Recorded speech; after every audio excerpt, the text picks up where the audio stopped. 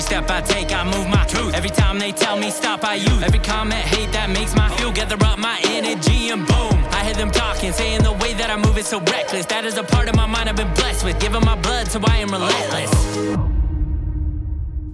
Welcome to the Keep Hammering Collective.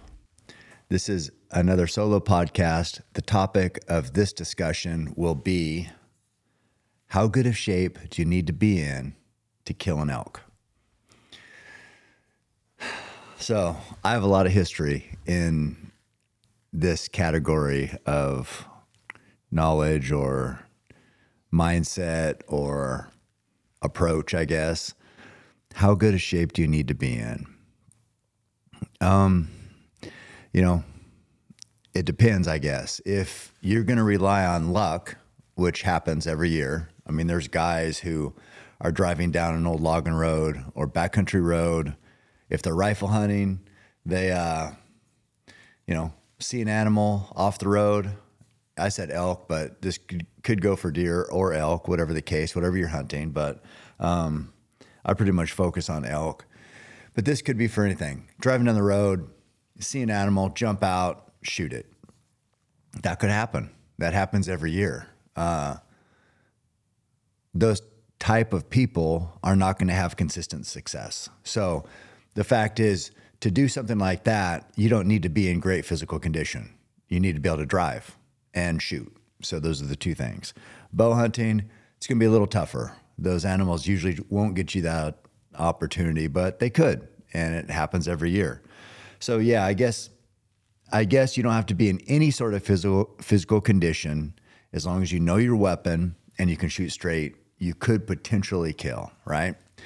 So, over the years, this might seem weird now, but back when I first started coming into the scene and writing articles, and kind of my journey developed from, I just wanted to shoot my bow and bow hunt. I thought it was cool and be in the mountains.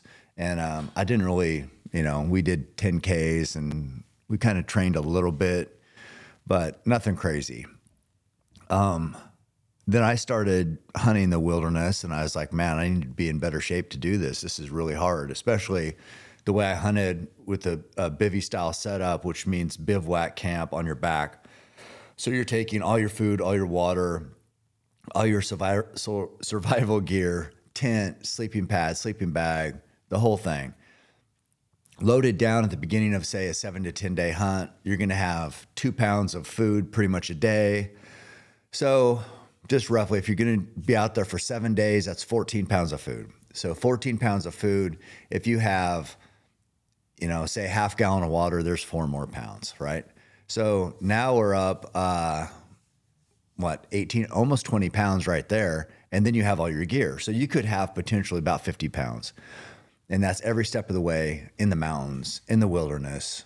And the way I hunted is I would keep my camp with me all the time. So I could just, wherever I got into elk, if it got dark, I'd just, bed down there, and right back in the morning, I'd be ready to go. But to do that, I had to be in shape. So I started running marathons. First half marathons, then ultra marathons. And then I would write about, hey, I'm, getting in shape for the wilderness, unforgiving country. It's, there's no easy kills back there. And it, got a lot of pushback. So again, now in this day and age, it's pretty common knowledge that you should train for hunting. But back then, this is 25 years ago, people didn't like being told that you need to run a marathon. Even though I never said you need to run a marathon, I just said that's what I did. But people took it to be like, oh, this guy is saying you need to run a marathon to kill an elk, which I had never once said. All I'm saying is it's not going to hurt. It's not going to hurt being in great shape. So I got a lot of pushback on that just because the hunting community is, steeped in tradition. There's a lot of badasses out there that don't run, that can get around in the mountains. People will point to my buddy Roy and they say, well, Roy wasn't running any marathons. And I would agree. I mean, he did a 5K up during the Iditarod. I think it was like minus 20, and he had a t-shirt and a jacket on. So he did a 5K. But what I would say to people is say that Roy did it and was one of the best to ever do it, and he never ran. The only thing I'll say to that is, you're not Roy. Nobody's Roy. Roy was one of one. And I could say pretty much every person listening or watching this will never, ever be as tough as Roy, as capable as Roy, have as much woodsmanship as Roy, and be able to read animals and make decisions and troubleshoot and do everything that a successful hunter needs to do. 99% of people watching this will never be to that level. So do not compare yourself to a freak of nature who, no, he didn't run marathons, but he was incredible in every other sense of the word. I cannot say enough good things about the guys over at Montana Knife Company. I've been using their knives in the mountains for the past 3 years, and I've been nothing but impressed. They're an American company. Their knives are made here in America, and their master bladesmith, Josh Smith, is one of the best knife makers out there. Their culinary cutlery is some of the best I've used, even though I don't use it because I don't cook, but I do use it when I'm eating. But I do know any cook would likely love them in their kitchen. I'm proud to partner with the guys over at Montana Knife and looking forward to some cool new products we're working on collaborating on in the coming months. Head over to montanaknifecompany.com today and use code CAM for free shipping. So as long as we're taking out the outliers, let's just look at the big picture. Yeah, you could get lucky. Yeah, you could be Roy. Okay, neither one of those things are probably going to happen. So how can we best improve our odds in the mountains? Well, as we know, the mountains, they don't lie. They're not going to give you a break. They're not going to reward, oh, this guy, he's been, he really wants this. Let's give him a gift, right? The animals aren't going to sacrifice themselves. They're not going to commit suicide by standing 20 yards from you and saying, hit me right here. It's not going to happen. So how do we earn those opportunities? For me, I came up with this moniker, and it sort of was based on an old fight magazine, and it said, train hard, fight easy. So that was like, you train so hard to prepare for your fight that the fight was easy in comparison. So I put a twist on that, and I would say train hard, hunt easy. So my goal was to make my training harder than my hunt. So any challenge during the course of my hunt was going to be easy in comparison. It was like, yeah, I've overcome more than this. Or it's not even, I didn't even have to talk myself into it. It was just a non-factor. I would hunt, and what I realized is, man, if I could just focus on the hunt, just me and the animal, and getting within bow range and then making a perfect shot on an animal, and not care about all these other factors that weigh in on most hunters, being fatigued, feet torn up, having blisters, being out of water, being out of food, being homesick, being fearful, all these things that really sabotage a lot of backcountry hunters.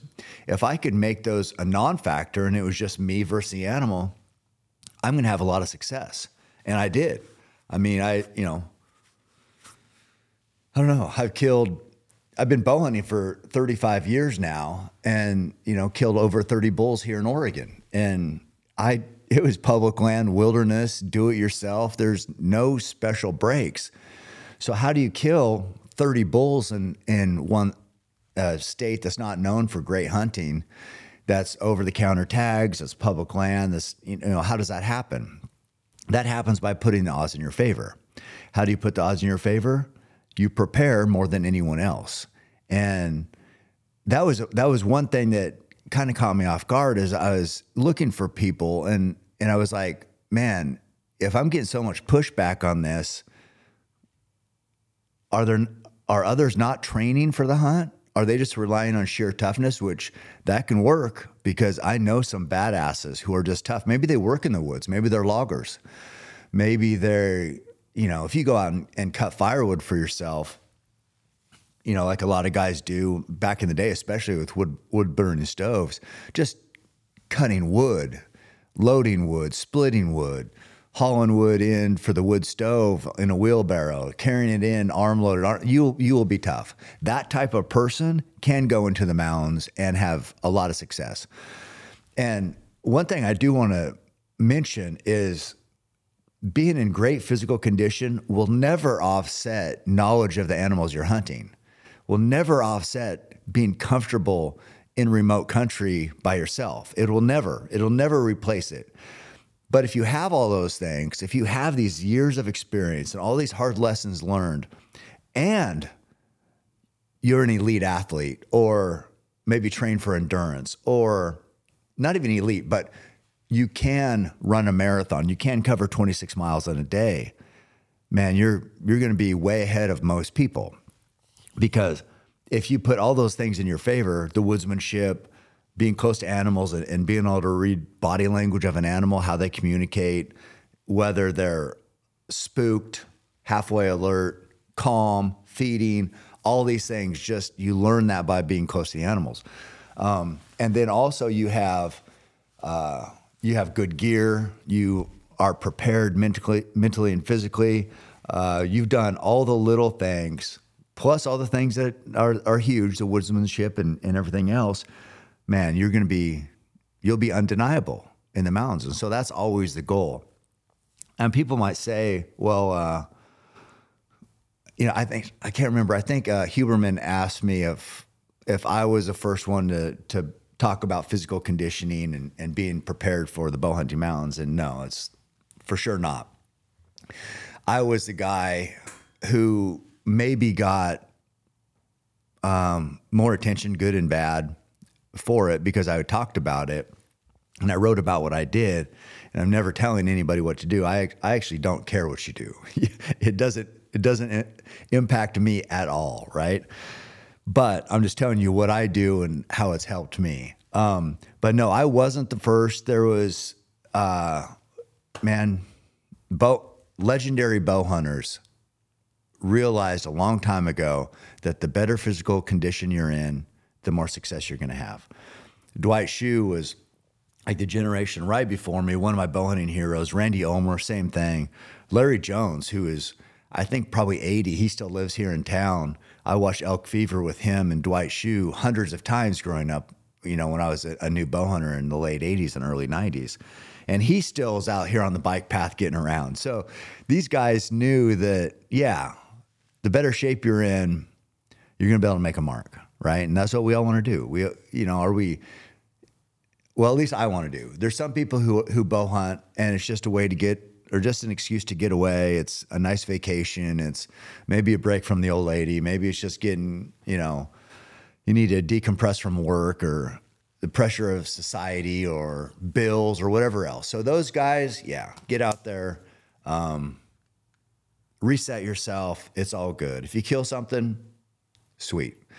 But for some people, they want that success. It's something they think about every single day of the year. It's what I think about every day of the year. So for those type of people, there can be no stone left unturned. And the physical conditioning, the being capable, the being confident is a big stone that we can put in our favor. Let me take a little ketone shot real. I don't want to lose my mental acuity here, so let's hit the ketone. God. It's kind of like vegetables, I guess. Vegetables suck, but they're good for you. That has definitely a unique taste, but I think it does help me. So, and speaking of all that, I've taken this conditioning thing to, again, train hard, hunt easy. I'm never going to have to run 240 miles on a hunt. And I've done that, right? And that teaches you a lot about yourself, a lot about surviving and pushing forward when times are miserable. It took me 78 hours, about 2 hours of sleep to cover that distance, 240 miles. And it was rough. Never had a hunt even close to that as far as challenge goes. So that's a good thing, right? Most people aren't going to die on a Moab 240 type race, but on the hunt, you can fall. There are risks out there. There's predators. There's everything else. You got to be aware all the time. So it's a little bit different in a race. You can just kind of slog through. You don't have to be at your very sharpest. So on a hunt, I'm not going to push like I did for 3 days, but I have to be sharper because there's risks out there. The mountains are unforgiving. And, so it's going to be a little easier physically, but the focus needs to be at a higher level. And I've just found that they both help me. You know, a long hunt teaches me lessons I can use on a long race. A long race teaches me things I can use on a long hunt. I did my solo podcast the other day. I've done 3 of them now. One hasn't come out yet. It's about the legend of Roy Roth, and it's going to come out then this one here. But I've read excerpts from, you know, Bowhunter magazine, which I had a column for a while till I got what wore out my welcome there. But it was called Bleed. And I like referencing some of those writings here. And I got another one too about Roy, which we're going to hit on later. But it's, you know, when you word things perfectly in an article, it's really easy to reflect back on it. So I was thinking about this topic today, and I wanted to pull up this article here. So the article I wrote for my Bleed column, and this was back in, when was this? This was October of 2010. So what are we, 14 years ago now? I was getting a lot of hate for my marathon talk back in these days. The title of the article is called Rawhide and Sinew. And that'll make more sense further on in the article. But it says Rawhide and Sinew with the subtitle, Our Bodies and Minds are Tools to Use in the Woods, and Training Hones These Tools. Simple as that. So it's no different than your bow, than your broadheads, than your knife, than your tent, those are tools. Those are tools that can assist you in the hunt. If we look at our body as a tool, the more we hone it, the more we put an edge on it, the more effective it's going to be. So our body is a tool, right? It might be the most important tool. Our mind is a separate tool. So body and mind, they can go together. They can combat against each other sometimes. You know how it goes. It's like they say, your mind won't quit, your body will. Your body won't quit, your mind will. Whatever. Those are both true. So anyway, different tools. We want to hone them both. So let me just get into this article real quick. Starts off, what I am about to write will likely have you either nodding your head in wholehearted agreement or shaking it in disgust, while possibly muttering, "Here we go again." When the topic of hunting fitness comes up, I see very little middle ground. To the guys who like to offer up the same old tired statement, you don't need to be able to run a marathon to kill with a bow, I agree. You don't need to do a lot of things to kill an animal with a bow, but one thing I do know, the better shape you're in, the better your chances are for staying 100% committed, mentally and physically, to your bow hunting goals. You can't argue that. Being in great shape is never going to hurt you. So I'll continue on here. I've obsessed about mountain bow hunting so much for so long, I feel like the comparisons and similarities I've concocted are valid and worth sharing. In my opinion, mountain bow hunting is not that much different from other performance sports like basketball, football, and running. I think the ultimate performance endeavor, bare knuckle bow hunting, is evolving and progressing in much the same way as these other sports. A few decades back, professional football players wore leather helmets, and I remember seeing an old NFL locker room photo in which the players looked like they could have been talking politics. At 6 feet, 175 pounds, they could have been insurance salesmen talking about the benefits of higher deductibles. Compare that with images of NFL players today. They're beasts.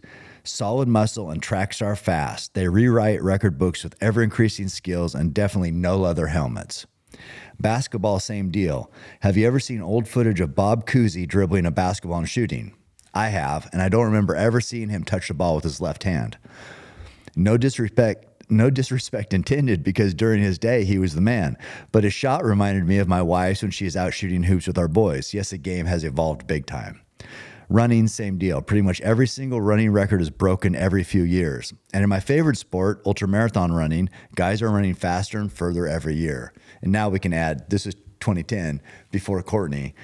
Now we can add women are running faster than actually many men even. So point is like performance athletics are, people are getting better. We're learning more. science is evolving, nutrition's evolving, all those things, same things can apply to why we're better bow hunters. And I mean, you can't argue it. So let me continue here. Now back to my point.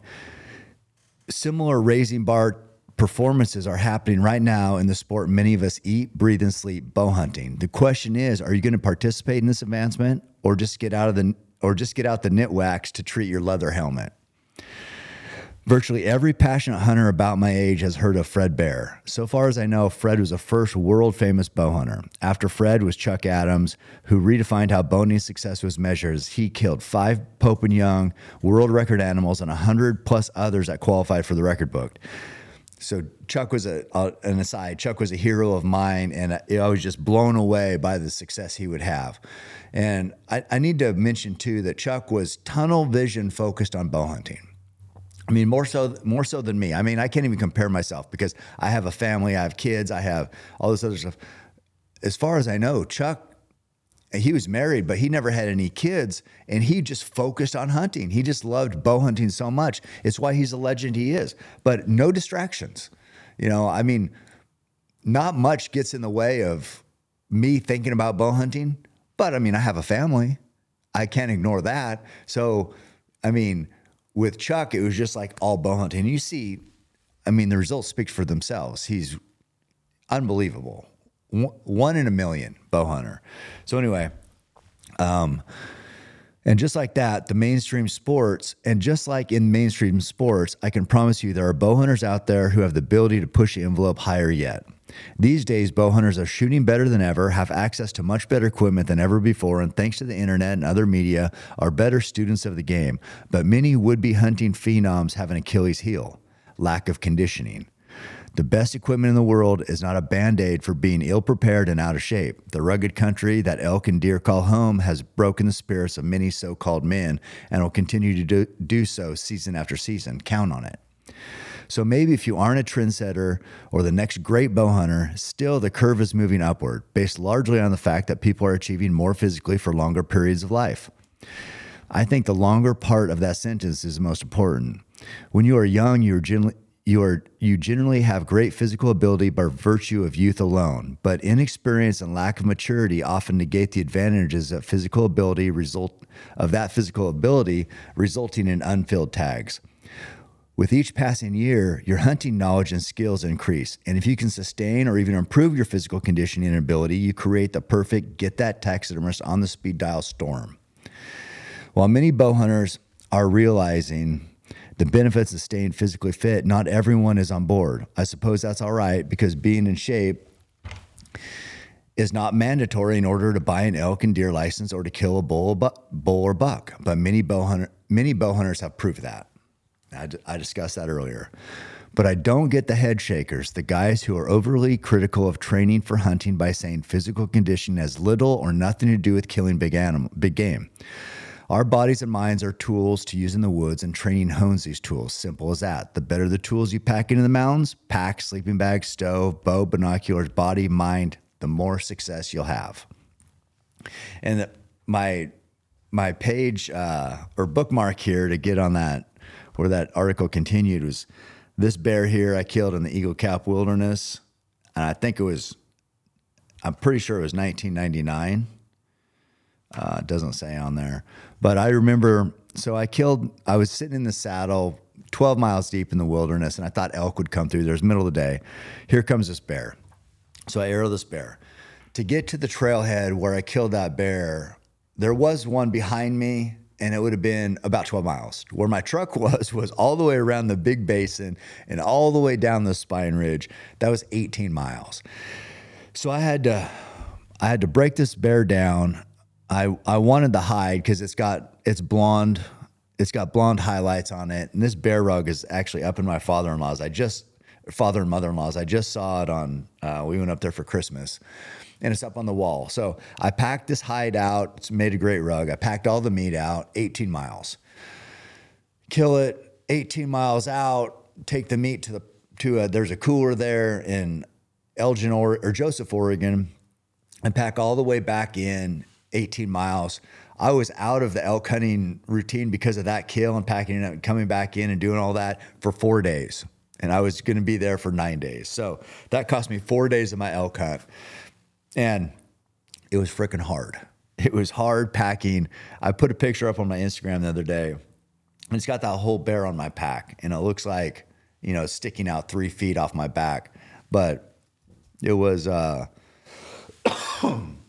excuse me, it was a long pack, hard pack, definitely took the edge off my ability to elk hunt after I got back in.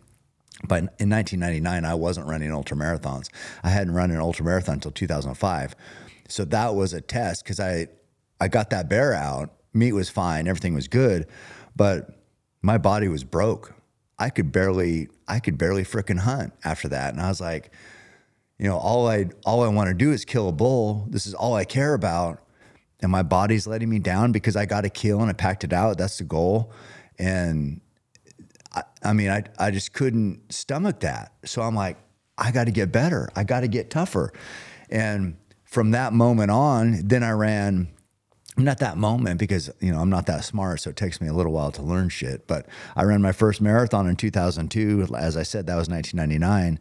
So it took me 3 years to be like, okay, maybe I need to get, you know, put in more effort here. Ran that first marathon, ended up getting third, did pretty good.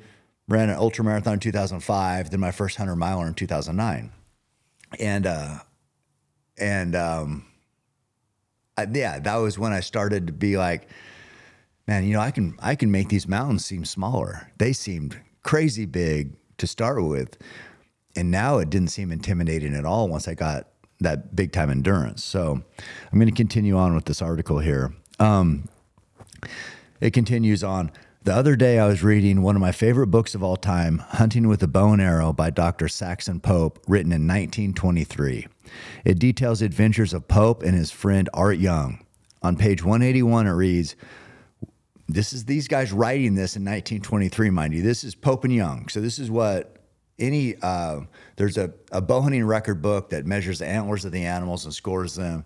And that's called Pope and Young. So it's a Pope and Young club named after these guys. So 1923, this is what the forefathers of our sport wrote. On page 181, it reads, we also began preparing ourselves for the contest. Although habitually in good shape,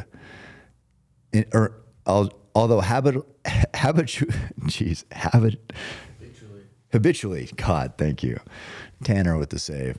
Although habitually in good physical condition, we undertook special training for the big event. In this case, he and Young were preparing for a grizzly bow hunt. Pope continues, by running, the use of dumbbells and other gymnastics practices, we strengthened our muscles and increased our endurance. On page 206 of that same book, Hunting with a Bow and Arrow, as I mentioned, on page 206 regarding the tough backcountry hunt, he writes, we were there to win and nothing else mattered. Adding later, we were trained down to rawhide and sinew, keyed to alertness and ready for any emergency. That's the name. That's the title of this article, Rawhide and Sinew. So think about it. Those guys knew how important physical conditioning was. Why is it that there's pushback on this? Is it, I get it, men don't like being told what to do, but again, I didn't tell anybody what to do. I just said what I did. Is it a comparison thing? Is it an ego thing? What is it? But all I know is in 1923, so we're in 2023 right now. This is 100 years ago. Freaking 100 years ago, they're talking about being in shape. So it continues on. As a young up-and-comer years ago, I quickly dismissed those few sentences, but now, trained down to rawhide and sinew resonates with me. That is some hardcore stuff. If Pope and Young realized the benefits of being fit back in the 1920s, well, that's good enough for me, and I think it has made a huge difference in my success. While I filled tags back in my early days of bow hunting, I wasn't nearly as successful in the mountains as I am today. You can draw your own conclusions from that, but it does make me think, what if? Recently, I completed the Western States Endurance Run, 100 miles through California's Sierra Nevada mountains in 22 hours, 41 minutes. I've often asked myself, why am I drawn to do things like run 100 miles? I believe it goes back to the intimidation I felt when I hunted Oregon's Eagle Cap Wilderness as a young solo adventurer. Measuring in roughly 60 miles by 30 miles, the Eagle Cap Wilderness is Oregon's largest wilderness area, and with its granite crags and bottomless canyons, no doubt the roughest. To me, an inexperienced young bow hunter, that seemed immense and overwhelming, scary if the truth were known. Since running my first marathon some years ago, I've often thought, what if I could run across the entire Eagle Cap Wilderness, through the rivers and creeks and up drainages and over mounds? If I could do that, I could do anything. Well, now I can, and that gives me confidence to face all my doubts and fears and beat them regardless of the obstacles that stand in my way. I would bet the same holds true for you and many other bow hunters. Starting way back when, the better shape I got in, the smaller the Eagle Cap Wilderness seemed to me, and now it seems quite manageable. Do you have any hunting country you'd like to make smaller, any hills you'd like to flatten out? Right now is the time to start getting trained down to rawhide and sinew. I'll see you on the trail. So that was 14 years ago. I wrote about that. And still, nowadays, there's supplements companies, there's Mountain Tough Fitness, there's trainers, there's Elk Shape, Dan Staten. There's guys who their whole business model is built around helping hunters prepare for the mountains. So it's definitely changed. There's still guys out there who will push back just because that's just how guys are, and that's great. All I know is that when I go on a hunt, and I've been on hunts that are more challenging than others. Like, say, for example, a spring bear hunt, when they're coming to bait, is not going to be like a dull sheep hunt, or not going to be like maybe a hunt in Tanzania and in Africa where you walk and it's hot. It's not going to be like I don't know, even a backcountry mule deer hunt. So there are hunts that are harder than others. But what I have realized is that if I'm prepared for anything, your body's one thing, but in your mind, if you're prepared for any challenge because you've left no stone unturned, as I mentioned, and you've trained down to rawhide and sinew, if you train that hard, I don't know, it just has me thinking that the way you live, the way you bow hunt is the way you're pretty much going to do anything. I know that's true for me. So if I look at my life is about, my wife would say I'm an overdoer, right? It's like never enough just to do just enough. So I'm going to do, if I was going to run 10 miles a day, I want to run more than that. I want to run 15. If I was going to run 100 miles a week, I want to go more than that. I want to run 120. It's never enough. So with bow hunting, it's the same thing. Bow hunting is no different than my normal life. I'm going to bow hunt and I'm going to be ready to the nth degree. I'm going to be ready for anything, even if it's like a spring bear hunt that's not super physically challenging. I'm still going to be ready for any challenge that arises. And because you have that mindset, nothing surprises you. Nothing will get you out of your comfort zone. That is key to making a perfect shot. That's the whole point, guys, is like that is how you perform in crunch time. When you've trained and given all you got to preparation every day of the year, it's just a matter of dotting the I's and crossing the T's when that opportunity presents itself. So because of that mindset, I believe I'm not the most patient person. As I said, I go too hard sometimes. I'm not the most compassionate person. I have demons, but regardless of all that, since 2009, every hunt I've been on, public land, private land, United States, Alaska, obviously United States, but any states in lower 48, Alaska, Australia, Africa, a number of times, I kill on every single hunt. Some of those hunts aren't super challenging physically. Some of them are very challenging physically, but it doesn't matter. Get it done on every single hunt. How? because you have to be prepared. You have to, when you train your body to be like at this highest level, your mind is going to come along too. And when you have all that going for you and you're just, you can't care about those type of things and then not care about your equipment. So by proxy, your equipment and your dedication and your focus on everything being perfect, it just happens because of all the other effort and work you've put in. So you make sure your bow is perfect. You make sure every broadhead is razor sharp. You make sure every arrow is flying perfect out of that bow and ripping a perfect bullet hole. You make sure you got batteries in your rangefinder. You got your wind checker, so you can make sure the wind's good when you're stalking that animal. You make sure of all these little tiny things because you've prepared, like I said, at the highest level in every other category. And that's what it takes. That's what it takes to overcome all the odds. We know that bow hunting success on elk is 10%. We know that bow hunting success on deer is 20%. So if you don't want to be the guy, 1 out of 10 guys who achieve success every year, or you're killing a bull every 10 years, if that's not good enough for you, we got to do it all. You got to be married to that equipment. You got to have no limits when it comes to physical conditioning. You have to have an iron mindset, which comes because you care about all those other things. And if you do that, man, if you wanted to be in these magazines, you could.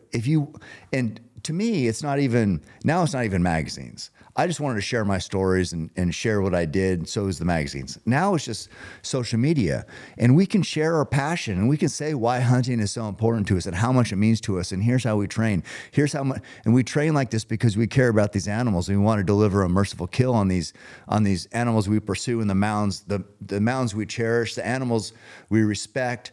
It's all part of it. It's all part of being. What I always say is like, you can never be the ultimate predator, but that's the goal. You want to be the ultimate predator out there. So we can, if we see an animal that we want, we've done the work, we can deliver a fatal arrow and we can take that meat home to our family. So that's my thoughts on how good a shape do you need to be in to be successful as a bow hunter. That's it. There is no requirement, but also there's no limit. So find where you fit in there. Maybe you got to have, I guess, your effort match your goals, because it will. And I don't know. I've just learned a lot about myself along the way over the years. You know, as I said, this has been a 35-year journey. I've been hunting for 40 years now, but bow hunting for 35. And man, ever evolving, always learning, always trying to get better. You know, this training thing, as I kind of mentioned, the nutrition for hunters, it wasn't a thing that anybody ever talked about. I think it's a big thing now. Making sure you got enough calories back there, making sure you're not, you know, your blood sugar's not low, so you can aim steady, hold good, make good decisions. You're not crashing. Make sure, another thing that ultra running has taught me is about salt. So I think a lot of guys get salt deficient back there, especially if they're not in great shape, so they're sweating a lot and you can't perform. You know, I know in races when guys get low on salt and low on calories, they cannot perform. So just think about that when you're on a hunt, on that long hunt. Make sure you have those salt tablets. Make sure you have those S caps. It's electrolytes that you need, and it's that salt. And make sure you have enough calories to sustain yourself. You know, I know we get back in there and we get focused on just grinding, but when it comes to crunch time and you got to make a perfect shot at say 60 yards and you got, you know, you have to make it happen right now. All those little things are going to come in. Yeah, physical conditioning, sure, that's going to help, but also it's the nutrition, and it's all the little things. Bow hunting is like a million little things coming together and you capitalizing in the heat of the moment. So that's what I know about physical conditioning. I'm still learning. I don't have all the answers. I'm not telling anybody what to do. I'm telling you what I've done and how it's helped me, and hopefully this helps. Have a great day. Keep hammering. One of my favorite packages that I get on a monthly basis is the Black Rifle Coffee Club exclusive coffee roast. The only way you can get it is if you subscribe to the coffee club. The exclusive coffee subscription gives you nothing but the best. It's a Coffee of the Month club where you get premium roasts from the best farms worldwide. Black Rifle Coffee is America's coffee. It's veteran-owned and operated. They support hunting and conservation and give back immensely to the veteran community. They're offering followers of the podcast 20% off on your first purchase to the coffee club or orders on their site using code Keep Hammering to get America's coffee today. Bass Pro Shops and Cabela's know that everyone has their season. Deer season, turkey season, duck season. Every animal is a unique challenge, every hunt a different experience. And I count on my local Cabela store here in Springfield, Oregon to gear me up with all my hunting necessities. And you know, I like to support companies that give back to conservation. Under the leadership of founder John Morris, Bass Pro Shop and Cabela's are leading North America's largest conservation movement. Together with our partners, they're positively shaping the future of the outdoors through donations, grant writing, and advocacy. Head to their website, bassproshop.com or cabela's.com, and get geared up for your upcoming hunts.